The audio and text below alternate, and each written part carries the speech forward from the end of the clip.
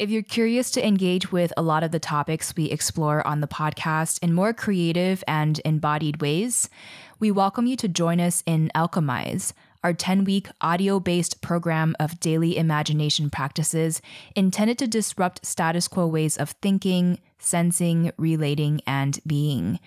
To be honest, without any grant support for our show right now, and we did just get turned down by several mainstream environmentalism philanthropies, this program and our Patreon are our primary means of supporting our labor for these free podcasts right now. We really want to remain untethered to corporate interests, and every small contribution to our Patreon or enrollment in our program Alchemize helps to ensure that we can continue producing these vital conversations that feature voices and perspectives often sidelined from mainstream media. So if you value our work and want to dive deeper with us, join us in Alchemize today at greendreamer.com/alchemize and join our Patreon starting at just $3 at patreon.com/greendreamer. Thank you so much for however you were able to support our work during these critical times. We are so deeply grateful. We are one of the most cost-effective producers in Canada and still using very sustainable methods of growing. And if you're not using or have an eye on sustainability over the next number of decades, you're going to be a dinosaur in agriculture. And it doesn't matter who you are, how you're growing, you have to be better than what you're doing now. How do aquaponics work, and how can this be used to support a more sustainable future in agriculture? What are some environmental issues from the medical cannabis industry that we should know, and how can we best support it to move in a healthier direction? That's just the tip of the iceberg of what you'll hear today. To check out our limited 2019 Green Dreamer planners created to holistically support all that you do this year, just head to greendreamer.com. Your purchase will also support the planting of 50 trees and the continued production of Green Dreamer, so thank you so much if you get to find something that you love. More on this later along with a discount code just for you, but for now, on to our episode. Let's dive in. Hey, it's Kamea Shane, and this is Green Dreamer, a podcast for creatives, visionaries, and entrepreneurs dreaming of a sustainable future. Thank you for bringing your light. If you haven't already, make sure to hit subscribe, and together, let's learn what it takes to thrive in every sense of the word.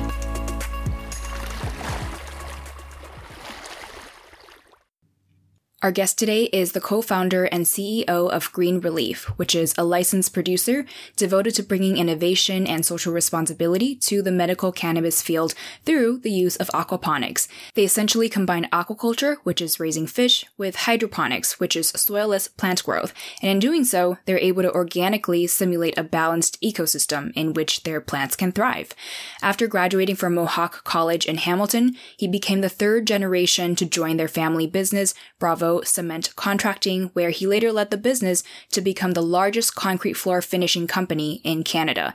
In 2013, though, he took a leap of faith in leaving the family business to establish Green Relief with co-founder Steve LeBlanc, where they're now on a mission to help patients improve their quality of life while furthering the science of medical cannabis and sustainable agriculture around the world. Green Dreamer starting off with what inspired his passion for nature. Here's Warren Bravo. Sustainability and being in nature is, I guess, part of your personality. And, realistically, you grow to appreciate that over time as you grow in life. But I have no problems with being in tune with nature. My wife is a landscape architect, and she's the tree hugger in the family. So she rubs off on me every day with the eco and sustainable side of life and living, and we certainly get inspiration off of each other. So I would say Lynn is probably my first inspiration in dealing with the sustainable side of life and living and our venture every day. Is there anything particular you learned about the unsustainability of agriculture that made you want to focus on sustainable agriculture today? Oh, absolutely. There's and it goes back. The big tipping point in our lives is when we first bought our farm.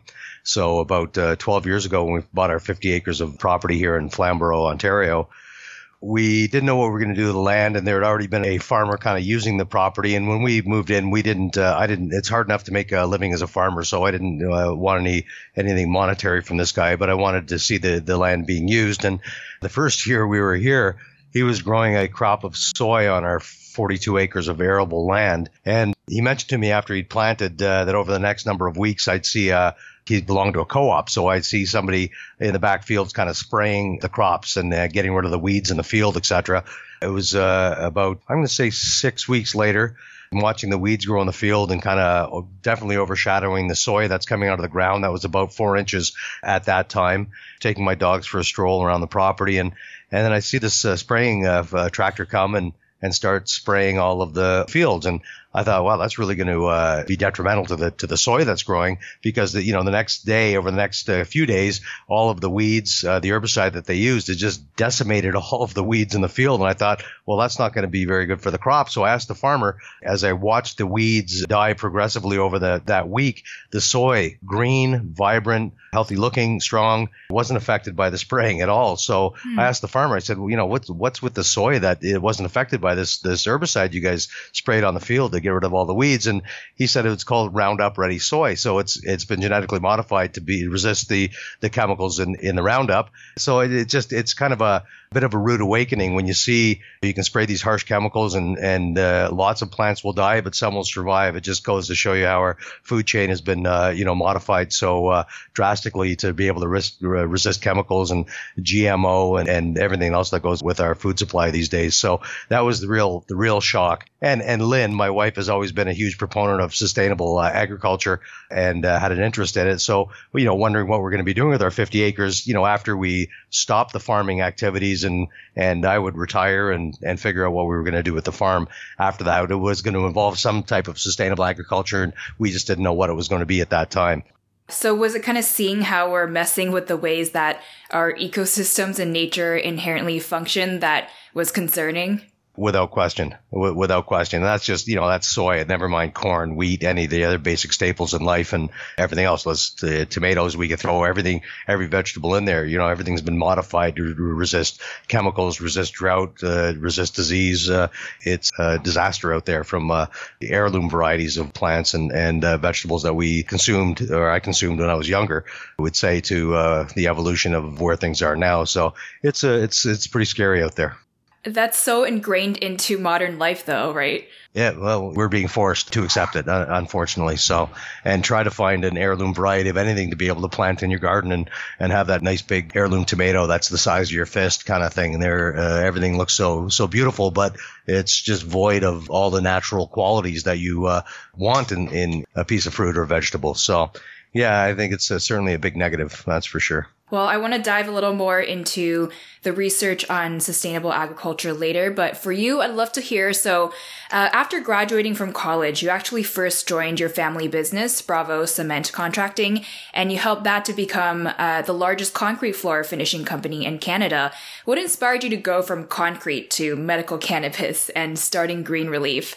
Well, it wasn't so much the medical cannabis that was my interest. What interested me was my trip to Holland a couple of decades ago. So as a company focused on pouring commercial, industrial, and concrete floors, we went to Holland. My uncle, my cousin in our Windsor office, myself, we took a trip because we'd heard about this agricultural technique called ebb and flow floors in greenhouses. And what that is concrete floor in any traditional greenhouse, but they're flooded with the nutrient solution. So it gives you the ability to grow plants in rock wool insulation or in pots in a greenhouse on a floor where you're flooding the entire floor with the nutrient solution and then draining it. And then, the drained solution would go to the next bay and the next and the next and the next all the way through the greenhouse until it's kind of centralized in your fertigation system, reintroduce any of the components that's lacking. And then a few days later, the same thing happens again. So we were really intrigued with that system, and all of our advancements in greenhouse technology and science usually comes out of Europe and Holland specifically, where they're very advanced in their agricultural techniques and greenhouse production methodology. So we took those concrete floors because we're in the business of pouring floors. So we now have poured square miles and miles of concrete floors in greenhouses using this ebb and flow technology. And it was my thought that when I retired out of the concrete business that I would probably build a couple of greenhouses on the property and just have some hobby or farm gate type gardening greenhouse structures that I could grow vegetables for our family and anybody else who's interested in buying them and using this flooding floor technology. So that got my interest peaked from the concrete world in agriculture. So it was very, very cool process. And I'll tell you that the people in Holland really have done it right and well in that department. I'd be walking through these 100,000 or 1,000,000 square foot greenhouses, and you could shoot a cannon in there and nobody's around. Everything's so highly automated and processed, and they really have a handle on their cost of goods when it comes to growing and production method. We learned from that system, and actually the inventor, Peter Van Viel, at that time of that ebb and flow technology, took us around to a number of greenhouses using these ebb and flow floors, and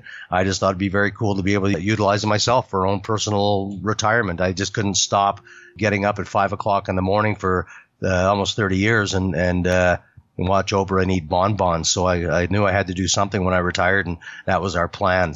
I'm trying to visualize how that works. So you mentioned the ebb and flow system. So Is that like nutrient-rich water being poured into one place and then drained into another, or? That's correct. So what you have multiple 20-foot bays usually in a greenhouse. So we pour a concrete floor with a very slight slope to the center of that bay. So in about over 10 feet, you're sloping the floor just a little bit. And that's where the techniques from a concrete contractor comes in, because the floors have to be very flat, all those slopes, because what you don't want is ponding of that nutrient solution underneath a pot where you're going to get potential algae and other potential biohazards as you're growing your crops. So the floors have to be very flat, but lightly sloped by about a half an inch to the center of the bay, where there's a series of holes or a drain running continuously through the center of the bay. So the nutrient would come up and be pumped up through that center holes or drain, flood the floor with a few inches of this nutrient solution, much like a hydroponics scenario where your blue water or highly fertilized waters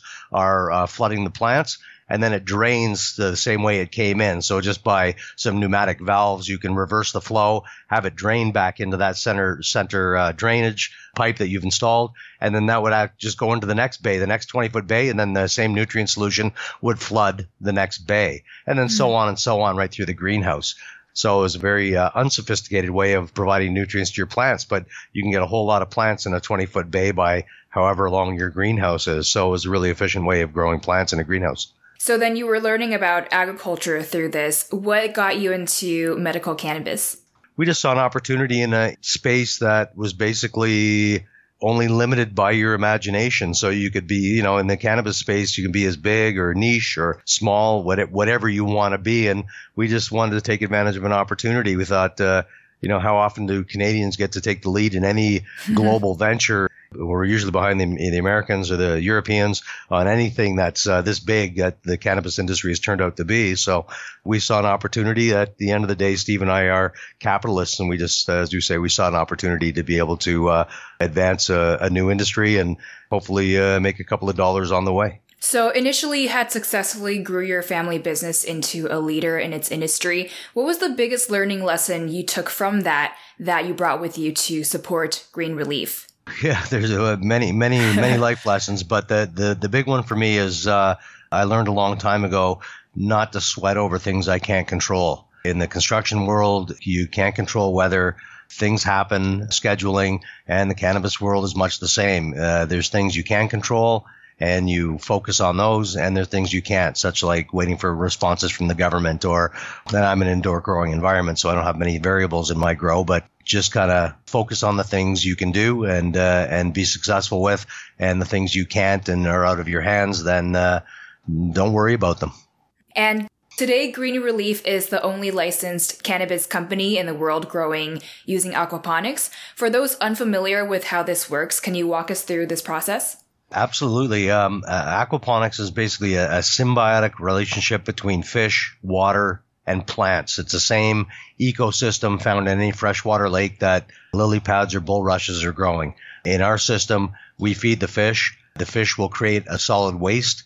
That waste, through a series of mineralizing tanks, clarifying tanks, bioreactor, off-gas tank, basically water flowing from one tank to the next, to the next, to the next, converts that solid waste into NPK for the plant. So nitrates, phosphorus, potassium, some micro macronutrients. Basically, all of the nutrients you get in the soil outside are provided by the fish waste converted in this recirculating system. So I have the water flowing to a series of rafts. In my case, they're approximately 50 feet long by 8 feet wide, where the roots of the plants, and the plants are floating on a piece of styrofoam, where the roots of the plants are just hanging in the water, sucking those nutrients out of the water, the nitrates especially, and then returning the water directly back into the fish tank. So it's a closed loop recirculating system, and I'm using 90% less water resource than any other form of agriculture used in the world today. And the thing is, for plants grown in soil, I know that there's a lot of microorganisms in soil that support the health of that ecosystem. What do we know about the microorganisms involved in like aquaponic systems? Same as in soil. You have the aerobic bacteria. You have all kinds of heterotrophic bacteria in the water because it's a very natural source of fertilization, much like putting manure on a soil to increase nitrates. Basically, the fish waste converted is doing the same thing to my plants. Now, nitrates over 400 parts per million will be detrimental to my fish, so I have to have root mass in my water, cleaning that water and taking those nitrates out of the water before returning it back to the fish tank. So it's an eco balance we've actually achieved, but we get the same microorganisms in this deep water culture because of the natural fertilization process that you do in a soil grow, as opposed to hydroponics, we'll say, where it's a very sterile grow, and you may get something, a byproduct or a product out of a hydroponic grow that has a very nice aesthetic, but I think it's void of a lot of the full spectrum of nutrient value you can get out of that plant because of the sterility in the system, because doesn't have all those micro macro nutrients that aquaponics or a soil grow can provide. So you can get something that looks beautiful hydroponically, but I think you've probably had a hydroponic tomato in your life that you bite into and there's a lack of juice and it's mealy and it's tasteless. Equating that to cannabis, I think, is the same. You have that age-old fight with cannabis growers, what's better, hydroponic or soil grown, and now aquaponics is in the mix, but soil all the way. What do we know about the difference between plants or crops grown from sterile systems like hydroponics compared to ones with rich, like microbiotic populations?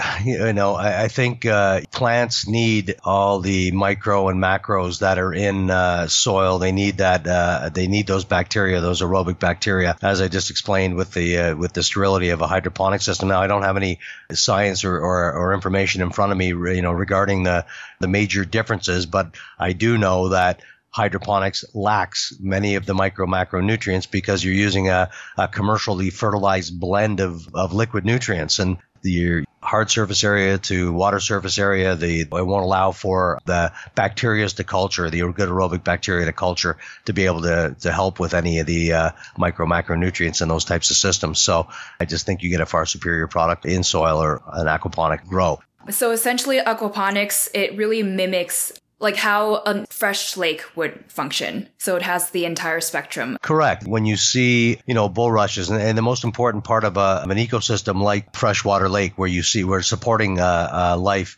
vegetation, much like an aquaponic system, the most important bacteria is called nitrobacter, and it's the nitrification of the plants. It converts that ammonia bacteria waste, CO2 waste, mineralizing into a nitrite, just like an ecosystem done, and it's the nitrobacter converts that nitrite to nitrate in an ecosystem. That's why you see vegetation growing by shorelines and usually in shallower water, because nitrobacter is more prolific in warmer water than colder. So why you don't see bulrushes and vegetation normally out in the middle of a lake, you always see it up by a shoreline. Same thing in aquaponics. We've just commercialized an ecosystem basically and figured out the science behind it and made it work to support not just vegetables, but now cannabis as well. Are there any pesticides or chemicals used in this system? No, we don't have any topicals or additives to our system other than fish food. This is obviously a really awesome concept, and you are the only company doing this in the world? Well, I know we're the only company globally doing it on this scale. We are expanding and we'll have acres of aquaponics growing cannabis within the next 18 months. Right now, we're growing in a 30,000 square foot facility. I know there are some home use people who have small home built do-it-yourself systems and are probably growing a small number of plants aquaponically, but they're even very difficult to find. The only grower I've seen to do anything on a commercial scale, and he kind of uses a different system. He doesn't use the deep water system that I do, where he's growing in media beds. So he's pumping his converted fish waste into a media bed, which is just comprised of a raised bed off of the floor filled with aggregate. So he's pumping in the nutrients on one side, and the nutrients are being fed, and the bacteria is growing on his medium, his rocks, or whatever he has in his system. Just the increased surface area for bacteria to grow on is what's required with aquaponics, and he's doing it kind of in a media bed application. But he was still only growing probably 30 to 50 plants at one time, where we have thousands in our system. And at this point, what's your biggest struggle in building up Green Relief and really sharing this concept with more people? It's not so much a struggle on the aquaponics side. I think, we're the veterans in the industry. We started almost 4 years ago with vegetables in the system before we were actually licensed to be able to grow cannabis. So we had a lot of knowledge gained just from the growing of the tomatoes and peppers and cucumbers and onions and beets and herbs and everything else we grew. So we got a lot of knowledge and data from growing those plants on balancing our ecosystem.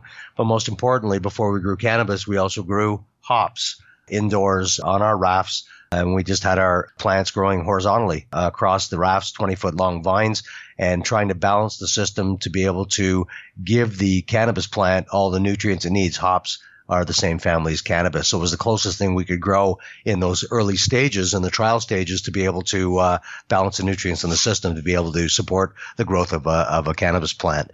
So we're the veterans in the industry as far as growing unique plants in aquaponics. We're still doing research every day. Every room that we're growing, there's some R&D project. We're collecting data, whether it's lighting, whether it's nutrients in the water, parts per million, stocking densities, flow rates, water temperatures. There's all kinds of things that we're experimenting with daily just to enhance now from the basic path of just achieving a plant. Now we're trying to make them, bigger, better, faster, stronger.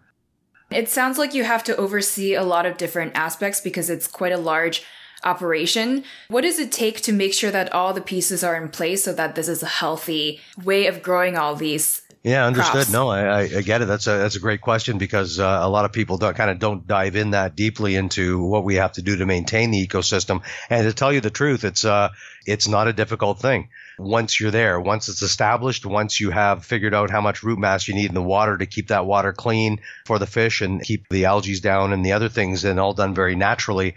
But it took 2.5 years for us to be able to grow cannabis aquaponically and try to figure that out.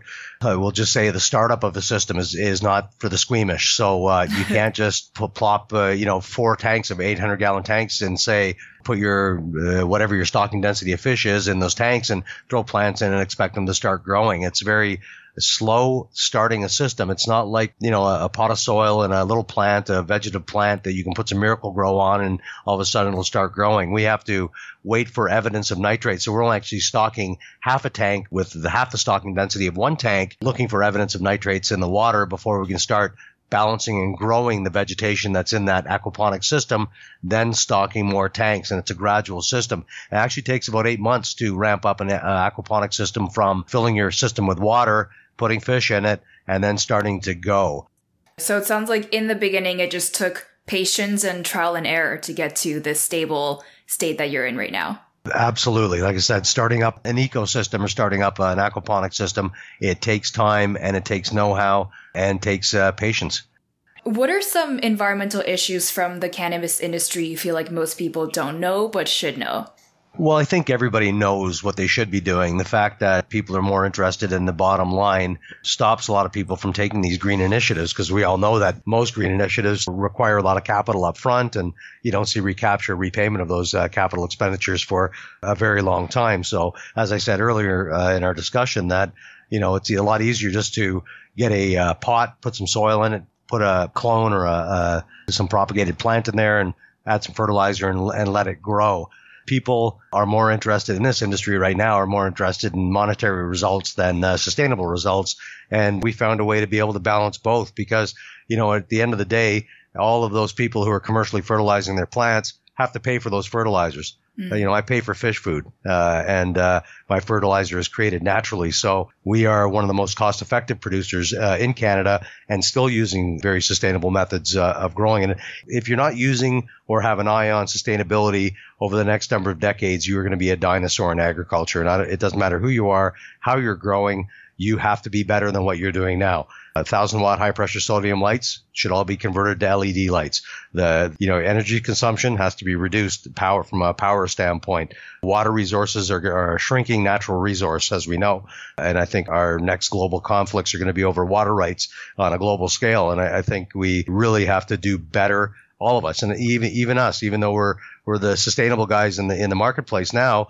We're always looking at ways to be better and try to work towards that zero carbon footprint. And it's a huge lack of focus in our industry. And we're trying to get the message out there. There's a better way to do things, cost effective way to do things, and still have the environment as a prime concern and focus on your commercial operations. So that's what we're trying to do. And any way we can get that message out there, we're huge proponents of doing that. And is there anything we can do as individuals to support the cannabis industry or just agriculture in general to shift more quickly to sustainable ways of doing things? Well, first, you can buy your medical cannabis from Green Relief if you want to support a really good, solid, sustainable company. And medical, I use because we are a medically focused company, helping people with the medicinal value of this plant and helping the planet with our sustainable methodology. But social media platforms these days are very strong and very relevant. And I got to tell you, the millennials now have very strong voices out there in the world. And I got to tell you, that generation is more focused. They have, a much bigger heart than baby boomers and the Gen Xers who came before them. They really want to focus and deal with companies who are giving back in some way. And giving back is a big deal for us, whether that's the environment or whether that's the people or however you feel like you want to give back. Our ability to be able to communicate just in general terms through social media platforms, I would say, would be the largest impact in getting the word out that there are more sustainable ways of growing. But there's a ton of advocacy groups out there who know this is happening, who are big voices in agriculture and helping to be part of that solution with less GMO and less fertilizers and less topical additives to plants. So just keep talking about it. That's all I can say. And going beyond agriculture, what do you think we need most today to accelerate towards a healthier, sustainable planet? Well, I would say we would need cooperation from the traditional farmers more because they're one of the largest groups that have a big voice in what, the governments do from a regulatory standpoint. I think promoting farming is something we should be doing. I mean, food sovereignty for Canadians is an important topic in Ottawa, but they have a very strong voice and they're very opposed to change. They think that, all farming has to be done on dirt and you need big tractors and big combines and big equipment and it's very hard to change. People in general terms are opposed to change, and farming has been something that's done and passed down from generation to generation. And I think that's a big problem. And right there, those voices getting the governments on board to start regulating it. And it's going to be a challenge. As I said, everybody's opposed to changing their methods. And it was easy for us because we didn't come into the industry with any preconceived notions on how you have to grow anything. We based all our decisions on science and watching what other people are doing and seeing what they're doing right and wrong. And if asking people if they could do things over again, how would they do it differently? And, we based all of that feedback on what we've done here. So people need to get out there, find out what reality is, find out what they can do to advance the sustainability in their own farms. And I think that will just kind of spread out through osmosis. And I think it'll happen, but it's just going to take time and it's going to need the governments to cooperate and get those messages out and start legislating some of these issues moving forward. So be unafraid to question the status quo or the traditional ways of doing things. Absolutely. You have to and if you're not basing your questions and answers on science, then you're going to be a dinosaur. And what's next for Green Relief and you that we can look forward to, and where can we follow you online? Well, what's next for Green Relief? We're expanding, so we're very excited about, we're just taking over a property in kind of East Hamilton, Ontario here, in a 100,000 square foot facility. And we're in the early stages of construction of our 250,000 square foot addition to Building 1. So between those two buildings, we're looking forward to it, adding about 3 acres of aquaponic grow to our repertoire of yield and number of plants. So we have to scale up because, we're focused on medical, and the demand is there for medical, and for us it's about science. So we're just going to keep creating science with our cannabis plants and cannabis oils, making sure that we can help our patients and clients get through the day with better quality of life, help people with the medicinal value of this plant. So that's where we're heading, and anybody who's interested in getting in touch with Green Relief, you can certainly check us out online at greenrelief.com or greenrelief.ca. I'm on Twitter. I do my own Twittering. I don't have my media company do it for me, so you can certainly follow me on Twitter. You can just search Warren Bravo or Green Relief. We're also on all of the, Instagram, Facebook, all of those things. So if you want to find out what's going on with our company, log on to any of those and you'll be current. But the best information's on our website, not particularly pertaining to cannabis so much, but we're trying to just promote a healthy lifestyle and living as well. Before we go into our final 5, I wanted to give you a discount code in case you're interested in our 2019 Green Dreamer planners. They feature our major Earth Awareness Days, 101 self-care reminders, gratitude lists, weekly simple suggested actions to take and cross off, minimalist weekly and monthly planning pages, extra bullet journal pages for customization, and more. And again, each planner contributes to the planting of 50 trees through international nonprofit Eden Reforestation projects. If this sounds like it'd be helpful to you and you want to support reforestation and Green Dreamer podcast, just head to greendreamer.com/planners to see our 6 beautiful designs and use the code GREENDREAMER for 10% off. Again, that's greendreamer.com/planners and discount code GREENDREAMER. For now, on to our final 5. Let's power through. What's an uplifting social media account or publication you follow? We're so nose to the grindstone here. I don't have a lot of time I get for reading for anything uplifting other than I love the interaction with our patients and clients on Twitter. I answer any questions people have about our projects and our products and our sustainability. I answer personally, so I really enjoy doing that. What do you tell yourself to stay positive and inspired? I don't actually have to tell myself anything. It's just through osmosis from the people that I see that work here every day with the big smiles on people's faces, knowing that we're the differentiator in the marketplace, and inspiring is just talking and going into the facility and talking to our staff and client care people. And it's very easy to stay inspired in this industry, especially here at Green Relief. And everybody, as they say, comes to work with a smile on their face. So it rubs off pretty easily. What's one thing you do for your health, either daily or weekly? I do a few things, although it may not look like it if you saw a picture of me. I do work out. I go to the gym 3 times a week minimum. Try to do it more, but it is a busy time. My wife is not just a tree hugger and landscape architect, but she's also into the holistic side of life and living. We do take a few natural supplements, and just had an annual physical the other day, and I'm in great shape, so I can't complain.